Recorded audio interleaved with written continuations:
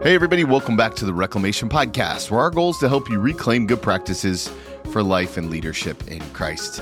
Today on the podcast, a dear friend of mine, Greg Fay. Now, Greg is a local Centerville guy who also happens to be just somebody that I've had the privilege to get to know over the last couple years. He's a Christian business owner. He owns an insurance agency. And at the end of the podcast, we have a very special announcement. Some exciting news to share, but you got to wait to the end. I'm not going to share it now. What you do need to know about this particular episode is that we're going to talk about generosity. We're going to talk about what it means to grieve well, particularly his mom and just that particular relationship, how to overcome adversity in your life. And Greg has just an incredible story to share. I know you're going to love it. If you do me a favor, share this episode with a friend. Maybe somebody who you know deals with grief issues or wants to be more generous. It's perfect for someone like that. I also know you're going to love Greg, so check out his website, gregfayinsurance.com. And now, without any further ado, here's my conversation with Greg Fay. Hey, everybody. Welcome back to the podcast. I'm so excited today to have one of my dear friends. He and I have been hanging out regularly for several years. The legendary Greg Fay. Greg, thank you so much for being on the podcast today. Legendary. What are you doing? You're just trying to get me to smile, aren't you? Well, Greg, I know you as this incredible man of God, a leader in our community, and a Christian business owner. But there are so many things that you do that are bigger than that. And so, you know, as somebody who listens to the podcast, I always like to start in the macro. How would you describe the calling that God has placed on your life? Oh, man, his chase has been relentless. That's what I would start out saying. His chase has been relentless. When I say that, I think I mean it. Well, I know I mean it in the sense that I give my mom a lot of credit because I give God credit first because he placed a faith in me that was very near the surface. I didn't have to dig very hard to find it. And I think he made it easy for me because he recognizes I need dots put a little bit closer together to connect them. But I give him credit and glory for that. My mom, there's never been a doubt to me that a God exists, that the creator of the universe was who he was. And she connected me with religion. And that's where I spent a lot of my time in religion. And when I just needed more, I went to relationship. And when I went to relationship, he grabbed a hold of me. And based on what my level of obedience was at the time, he steered me in some directions and he put me in some places. And I could not be any more thankful. So I won't ramble. I'll stop there. No, it's good. I love the way you talk about your relationship with God. So let me ask another question that'll be similar, but in a different vein. When you think about your relationship with God as it plays out with other people, what do you think your role is with other folks as it pertains to reflecting God's light? Oh boy, you told me one time something that you were a mirror for me to give me something to look at and help me see something inside of me that maybe I didn't see. Maybe I knew it, but I don't know that I saw it in the forefront. And you told me one time my superpower was connecting people. And when I kind of marry that idea of connecting people with my love of people, I always tell people, you've never met an insurance guy that loves what he does more than what I do, and it has zero to do with insurance, and it has everything to do with people. So I think that you just kind of playing that mirroring role for me and sharing what you saw, that's where it's made it obvious how God I think wants to use me, whether it's connecting people in need, whether it's me being connected to someone in need or me connecting someone that can help someone in need. And he's grown my heart. I don't have a normal size heart, and it's all because of him. It really is. And I think that he's just opened up my heart to see some of the things that he wants me to see. And yeah. What's one of the things that I really admire about you, Greg, is that you have managed to kind of enlarge your heart despite what a lot of people would say are some pretty major life setbacks. One of the ones that I was hoping you might tell us a little bit about is the incident with your brother, if you feel comfortable sharing about that. I know you're really open about it, but I would kind of love for you to share with the podcast family what happened with your brother and then how you moved on from it, because I know that there are a lot of leaders right now who have things that feel insurmountable, and yet they must take the next step forward. Boy, I got to give credit to God and my mom there too. My mom first, because my mom reflected God to me. I always, when I pray and I give thanks for her, for two F's, one of them being forgiveness and one of them being faith. And again, I said, I know God put that faith seed in me, and he put it very close to the surface. So it'd be very easy for me to find and recognize. But my mom was a mirror of forgiveness. You did my mom's service, and several of us put together a eulogy. And one of the things that always amazed me, and my wife Stacy talks about it often, is that my mom forgave the guy that murdered my brother. She forgave him, not right on the spot, but she knew she was going to. She always said to me that she was going to, and one day I went to her house. I had moved her down here to Ohio. I went to her house one day just checking in on her, and she handed me a letter, and she said she kept a copy of it, and she said she enveloped up prepared a copy to be mailed. She asked me how we were to get a letter to Fort Leavenworth, Kansas, where he is, where he'll probably spend the rest of his life in prison. And I knew at that moment right there, I always knew she was going to write it, but she said, here, I wrote it, I did the hard part. It's funny to me because she wrote it twice, even though they make copying machines these days. She wrote it twice. She said she needed to write it twice so that she could have a copy, and we mailed it off. And there's never been a greater example of forgiveness than that. My mom taught me a lifetime lesson right there. So as hard as it has been, I have tried to do exactly what I'm trying to follow her example exactly the way that she did it. I come close some days. I do terrible some other days. But boy, she led with an example that'll stick with me for the rest of my life.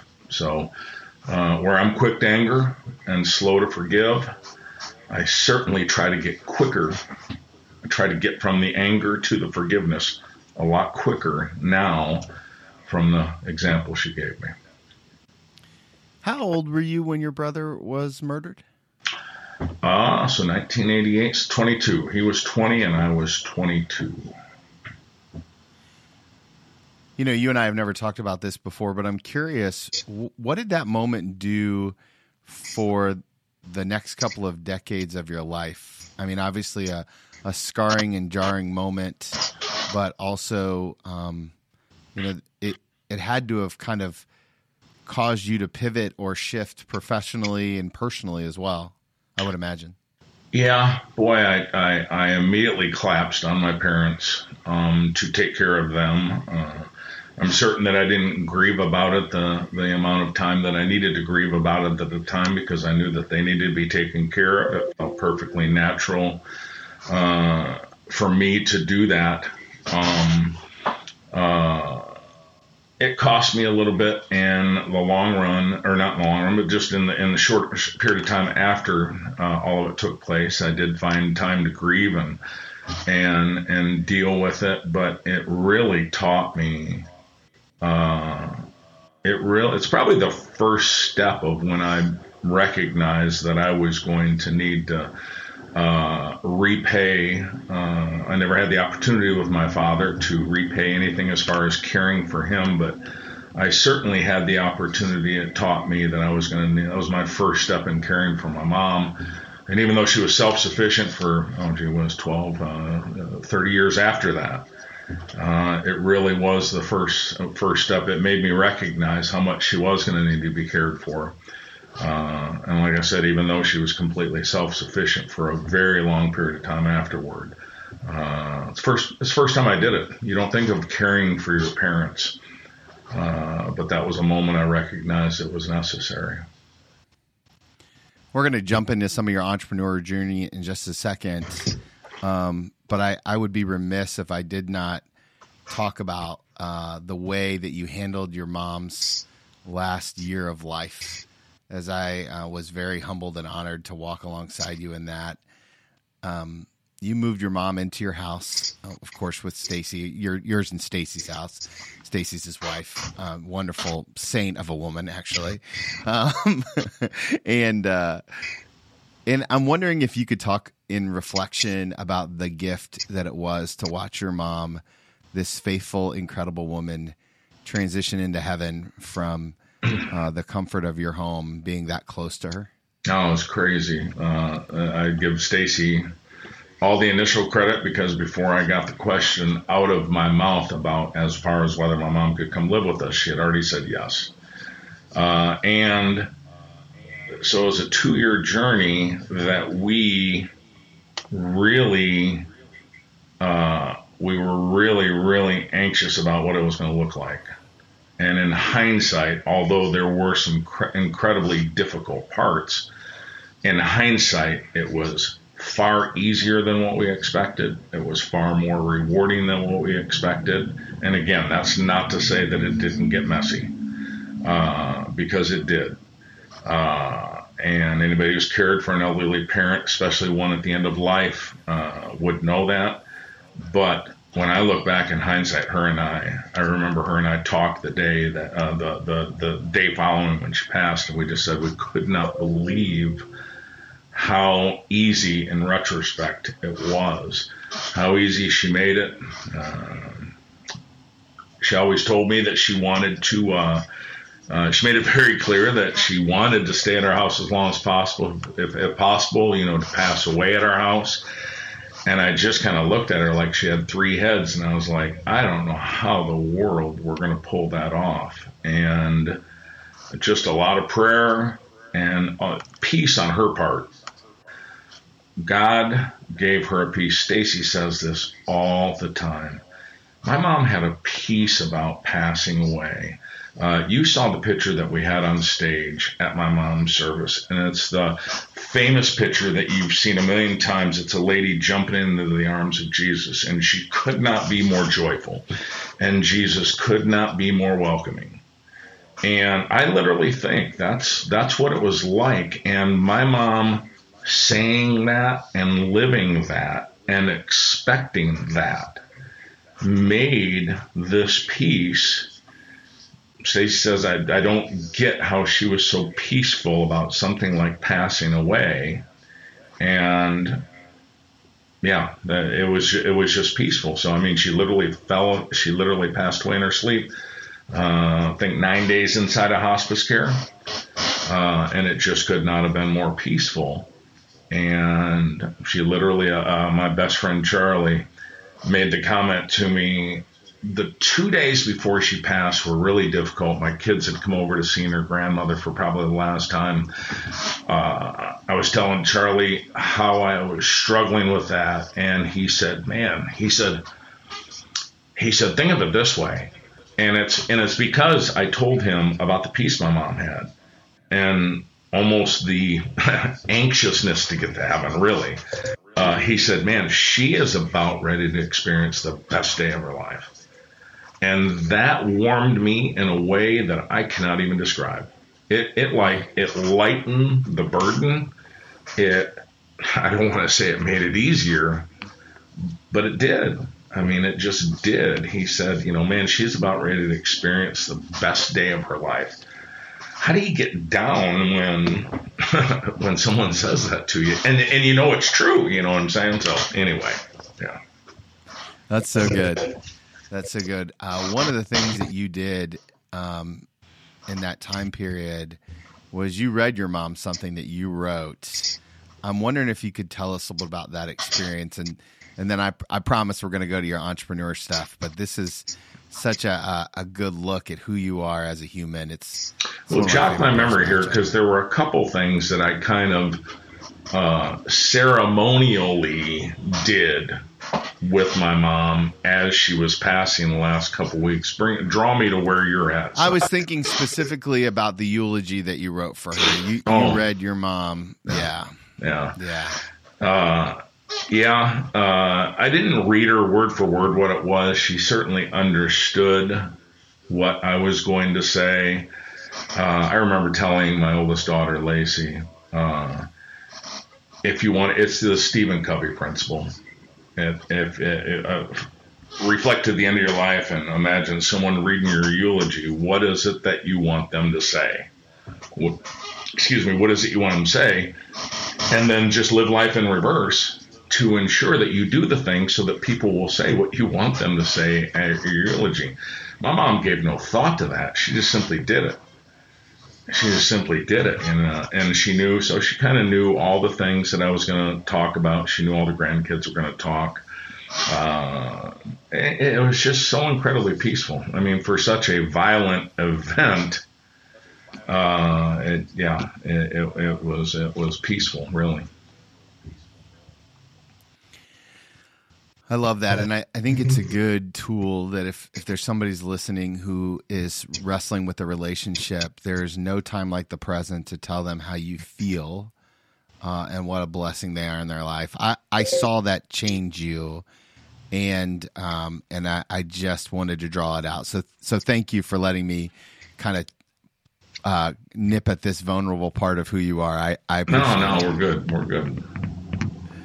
Now, you've done a lot of things in your life entrepreneurially.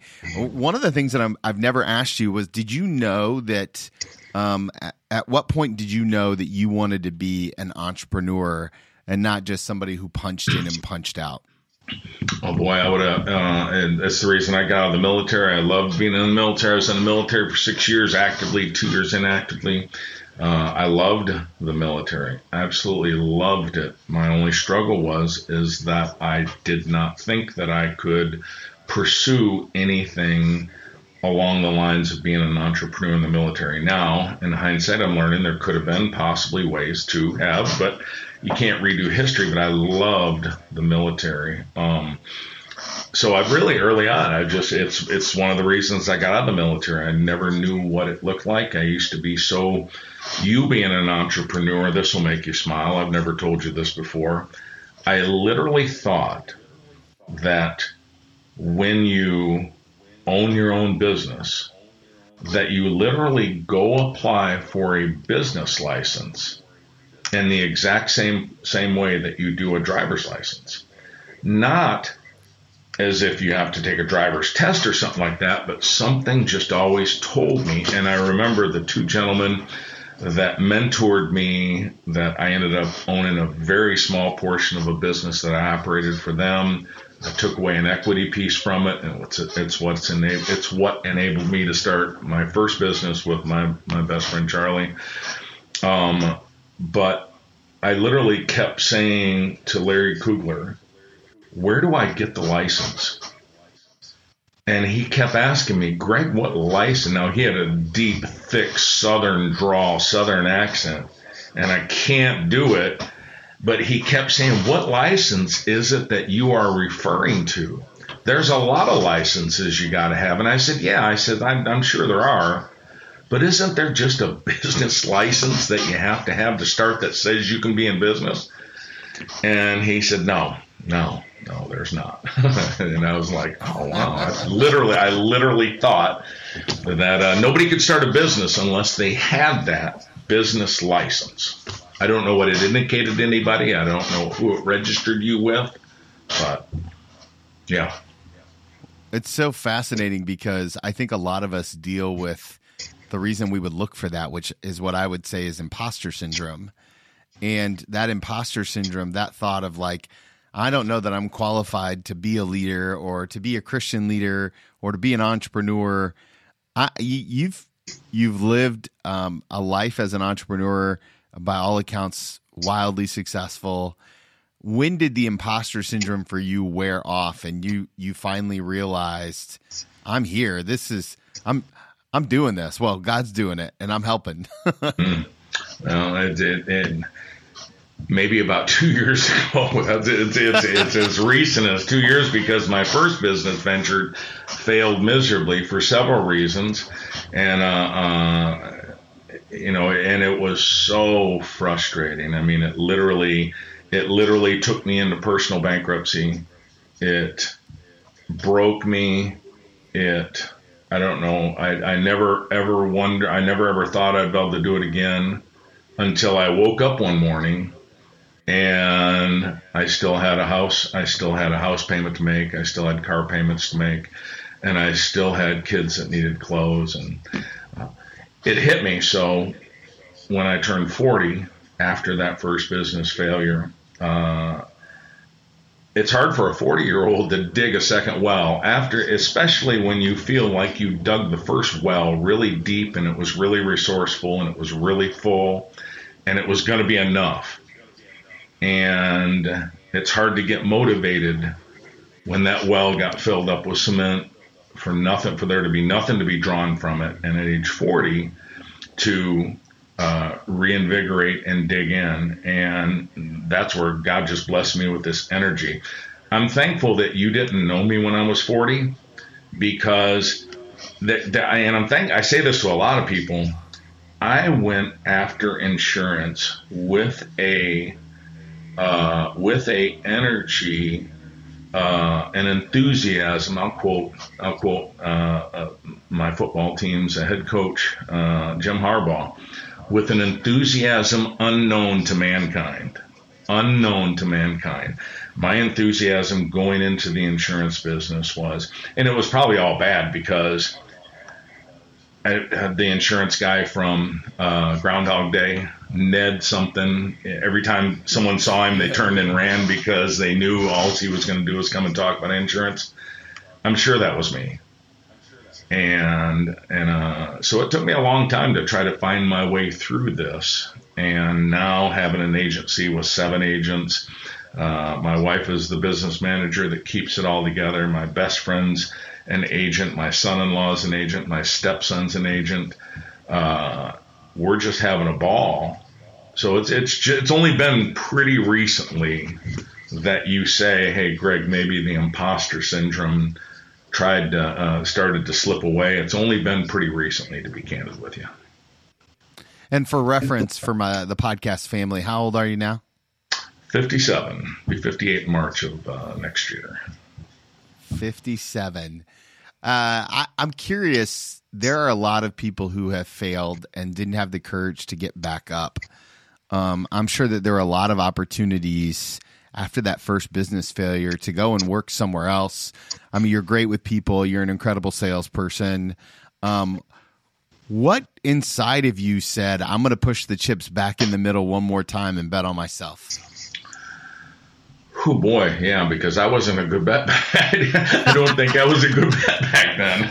All evidence to the contrary. It's hard. So, Tony, you're an entrepreneur now, so you know it is very difficult. You almost become, in some way, shape, or form, unemployable because you get spoiled with a flexibility, and it is not all about the money. We have only recently been able to really begin to reap any type of financial benefit from where we have been. But I've enjoyed it the entire time. that sounds crazy, that I've been an insurance agent for 15 years, and I've enjoyed it the entire time, although it has just been recently in the past, let's say 3 to 5 years that we've enjoyed some of the financial reward. I just felt like I was unemployable. I didn't think I could ever go work for somebody again. And I knew, boy, God just kept propping me up. If you think of when you go bowling and those pins get knocked over, that machine just comes back down and grabs them up and picks them back up. That's what he did with me. And the one thing he did is he stayed behind and he kept, pretty soon the bowling ball didn't knock me over. We just figured out the way forward. And when you figure out the way forward and you know that he's on your side, it's so comforting to lay your head in bed every single night and be able to talk to Charlie McMahon at Southbrook. Used a term, I don't know, maybe 5, 7, 10 years ago. They talked about Jesus praying in the Garden of Gethsemane when he was sweating blood over the anxiety of the fact that he was going to die on a cross the very next day. And he used the term Abba. And he used the most affectionate term. I mean, it's any little kid, if they have a dad, at some time they've called him daddy. And he used the most affectionate term in one of what had to be one of the most difficult points in his life. Man, it makes me think if he can use that term, I can use that term anytime. So it makes it easy to pray when you think about praying to an image like that. Hey guys, just pausing this conversation with Greg to remind you to check out the Life and Leadership newsletter. That's every single week we put out a newsletter designed to help you grow in integrity, right? A life that's fully integrated. You can go to my website, follow the number 2leadcoaching.com. We would love to get you signed up there. Thank you guys so much. Now let's finish up this incredible conversation with Greg. Now, you are one of the most disciplined prayer warriors that I know. I'm wondering if you could kind of take us through your evening and morning routines as it pertains to walking to your faith. We here at the podcast family love to steal what's working for somebody else, so maybe it'll work for us. That's so. You'll see a common thread here. My best friend Charlie and I have been in several businesses together, and we happen to be in the Amway business together. And we came across a guy named Johnny Hall. And not only was he ultra successful at the Amway business, but he was a pastor. And he was the type of pastor that I really drew me to closer to Christ. And he would say, when he was talking to people about the business, he would say to them, when people would reply, listen, Johnny Hall, I've got to pray about that. And he says, let's pray right now. You know what I mean? Let's pray right now. I would rather us pray right now than you run the risk of forgetting. So I kind of took that and applied that to if I know someone that needs prayer, I just try to do it right on the spot, or I try to get their name down some way, shape, or form so that I do it that night. God's blessed me, my family, Stacy and I, with so much. I spend very little time praying about myself because I think God has blessed me so much. And I try to really spend a lot of time praying for other people, and I really just try to remember every single. I just texted one of my clients this morning, and I've noticed in the text thread, I said, "Tell Ed happy birthday." And oh my gosh, Francis, I have forgot to ask about how you're doing. I know that you just found out that you were battling cancer.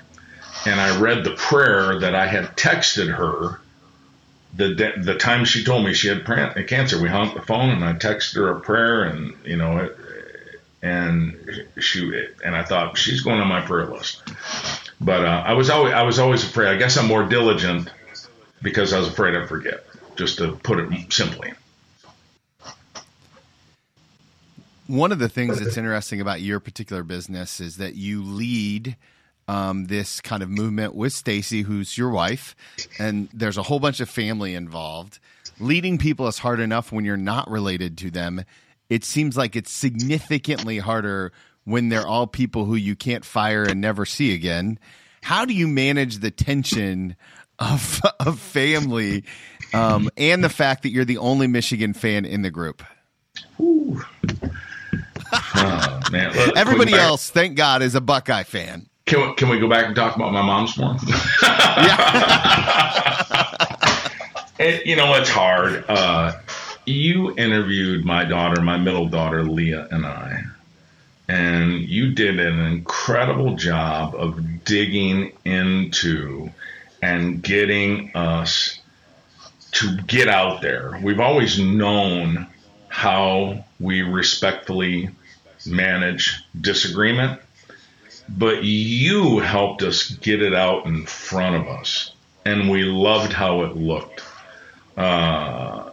You just had a way of asking questions. We did a book. We did a 45-minute book on tape that day, and you helped us write that book, and it was material we already knew. We didn't generate it. There was no original material in that podcast that you did for us.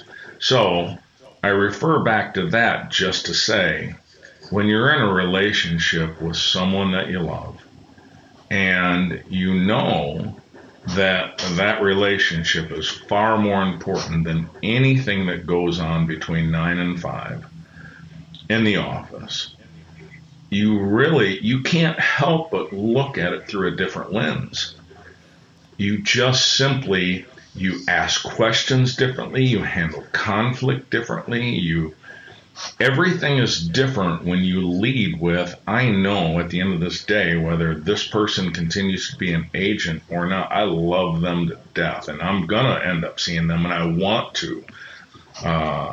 So that's the best I can do there, brother. One of the things that I know about you and Stacy is that you're incredibly generous. As a matter of fact, I'm going to embarrass you a little bit. You might be one of the most generous people that I've ever met, with your time, with your talent, with your treasure. How did you how did you wake up and decide that generosity was going to be one of the core values, not just for your business, but also for your life? I didn't, because I've spent most of my life not being that way. Stacy and I, it's funny that you bring this up.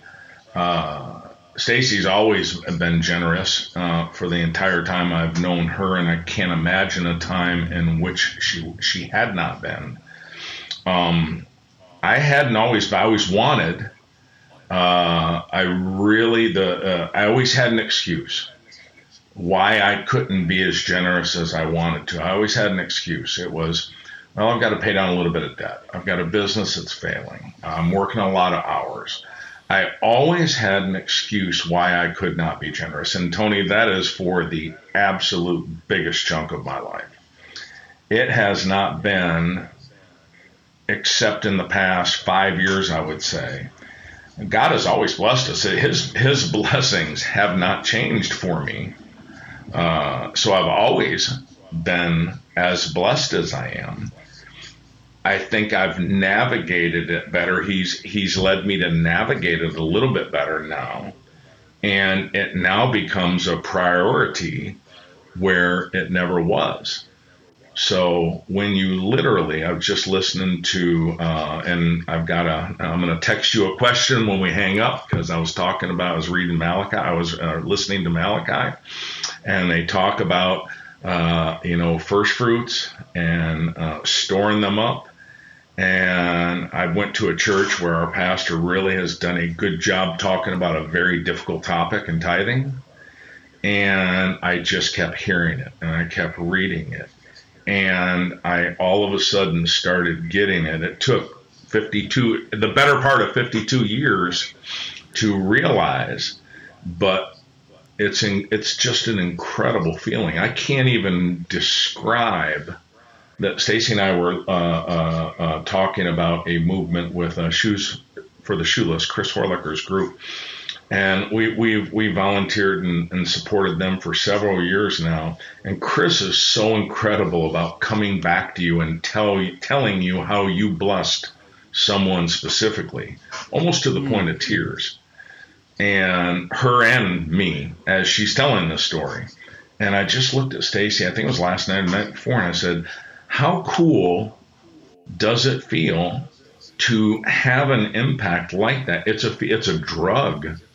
It's a feeling of euphoria that I cannot even, and I cannot imagine how I did not get it for 52 years. I just can't fathom it. The dullness in my ears or the thickness of my skull got in the way in a way that I wish it hadn't. But I think we got a lot of time to catch up. Amen. One of the things that I know about you is that you kind of work one day at a time, and you approach it with still a tenacity, but also just a confidence now that you've been doing it for a while.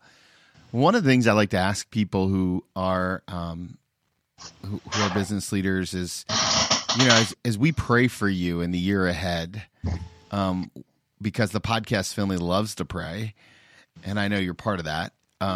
What can we pray for you in 2024? Oh boy. Man, I think God has shown me so much. And, so you hear God's voice. You being a pastor, you've probably had people describe to you in 4 or 5 different ways that they've heard God. Some of it's simply that still, small, quiet voice that in some way, shape, or form is audible. Some of it is people communicate with God and hear God through worship, whether it's reading scripture and having a very clear understanding of what is being communicated, or whether it's through prayer, can just have prayer with God and communicate. That hasn't been the case with me, and you of all people know, as I took Eric Horseman's challenge to read the Bible in a year, I've asked a lot of questions because a lot of it I don't get. But here's what I do get. Here's what I'm thankful for. The last way that I think people hear God's voice is through the people that they surround themselves. When you, as a Christian man, if you surround yourself with Christian men that are not afraid to, and that's one thing I tell you, when you have a Tony Miltenberger and when you have a Charlie Drain in your life, you're going to get a steady dose of what they are being led to say. And it's going to be, if it's not scripture-based, it's going to be something that is just so close to what they think God's heart is. Whether it's advice, whether it's critique, whether it's encouragement. So I pray, and if everybody will just continue to pray for me, that people like that will continue to surround me, because I wish I got the still, small, quiet voice. I wish I understood scripture the way that you do when you read it. I wish that even though I love worshiping, I just don't hear it. But when I have people like you and Charlie and others that really give me a good reflection, and it's a reflection I trust. It's a mirror I trust. So that's real good. Okay, I have one more question for you, and then a very special announcement that we'll share at the very end. But before we do both of those things, I know that the podcast family may want to connect with you. Where is the best place to learn about what God is doing in and through Greg Fay and Greg Fay Insurance? My personal Facebook page. Everybody jump on, and I'm not at my friend limit yet. I'm getting close. But that's where I share my heart. I steal some of your stuff. I steal some of Charlie's stuff. I share family stuff. That's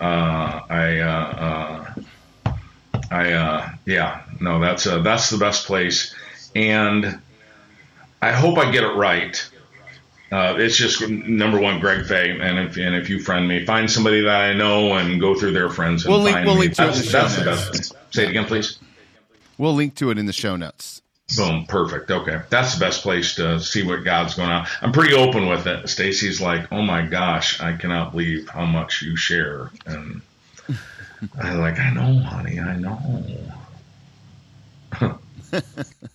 And then they can learn more about Greg Fay at gregfayinsurance.com, right? On the insurance side, absolutely. Everything you ever wanted to read, good stuff. All right, last question I love to ask people, and you know this. It's an advice question.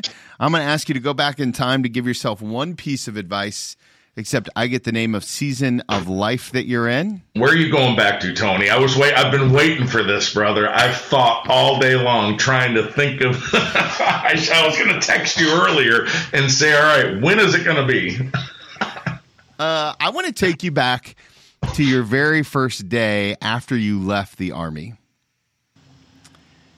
If you could sit down with that younger version of yourself, newly discharged, fresh face, and sit knee to knee with that young man, look him in the eyes, and give him one piece of advice about the journey he's about to go on, what are you going to tell him? Oh, boy. I guessed this was going to be one of, I had like 5 that I was tossing around in my head. This is one. I haven't paid too much thought to this one. I actually thought it was going to be something else, but this one's easy. Man, I was always in a hurry. My cousin Michelle said to me, Greg, she said, you're guilty of something, and you do it quite frequently. To get to something, if you're looking forward to something, you are so willing to wish time away to get to that point. And she's right. And I still do it. And I know, but I don't do nearly as much. I have far more appreciation. I am where my feet are every day now. And I was not that way then. I always wanted to be someplace else. And I never truly appreciated where my feet were planted. And in some cases, they were planted in really good space. You think of, you're a parent, so you just put the most precious picture on your Facebook. Dude had me in tears, all 3 of yours, sleeping in the back seat. And I was like, oh, man, just tugging at talk about being in the moment. You were in the moment, appreciating that there. And I would tell Greg Fay back at age 22 to be more like the thought of what you had when you were shooting that picture right there. You were totally in the moment. And I could have did that better.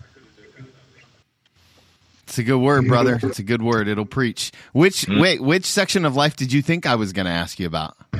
Well, I was torn. I thought you were going to go with the start of the insurance business. And then I also thought maybe you might reflect back to just recently, I saw a Facebook thing right there. We're going on, I think 5 or 6 years. And we got tight pretty quick. We got tight pretty quick. It was really, man, it's rare in life when you bump up against somebody and you go, man, that dude right there, we need to hang out more. And so I kind of thought that might be it, but anyway. That's good. It's good, brother. Well, I didn't get to half of the questions that I had. There were so many other things. That's one of the advantages of knowing somebody as well as I know you, is that I can jump around your life pretty easily. So we'll leave a little in the tank for the next time. And part of the impetus for this entire dialogue is, 1, it was well overdue, and 2, it's because I am super excited to announce that in 2024, the Reclamation podcast will be sponsored by Greg Fay Insurance. And so let me just have a second here and just say that that your generosity and just your willingness to do this and honestly just the way that you've supported me as a brother in Christ and a friend is something that means the absolute world to me. Never in a million years would I, or Karen for that matter, thought that that the podcast will have lasted long enough to have a sponsor, and not only a sponsor, but somebody who I love, not as a friend and as somebody who does my insurance. And so I know what world-class customer service you deliver. And so I just wanted to end this podcast by saying thank you. Long overdue, man. You have poured into me. I can't even, you and I go for walks, and you say that you just started this coaching business.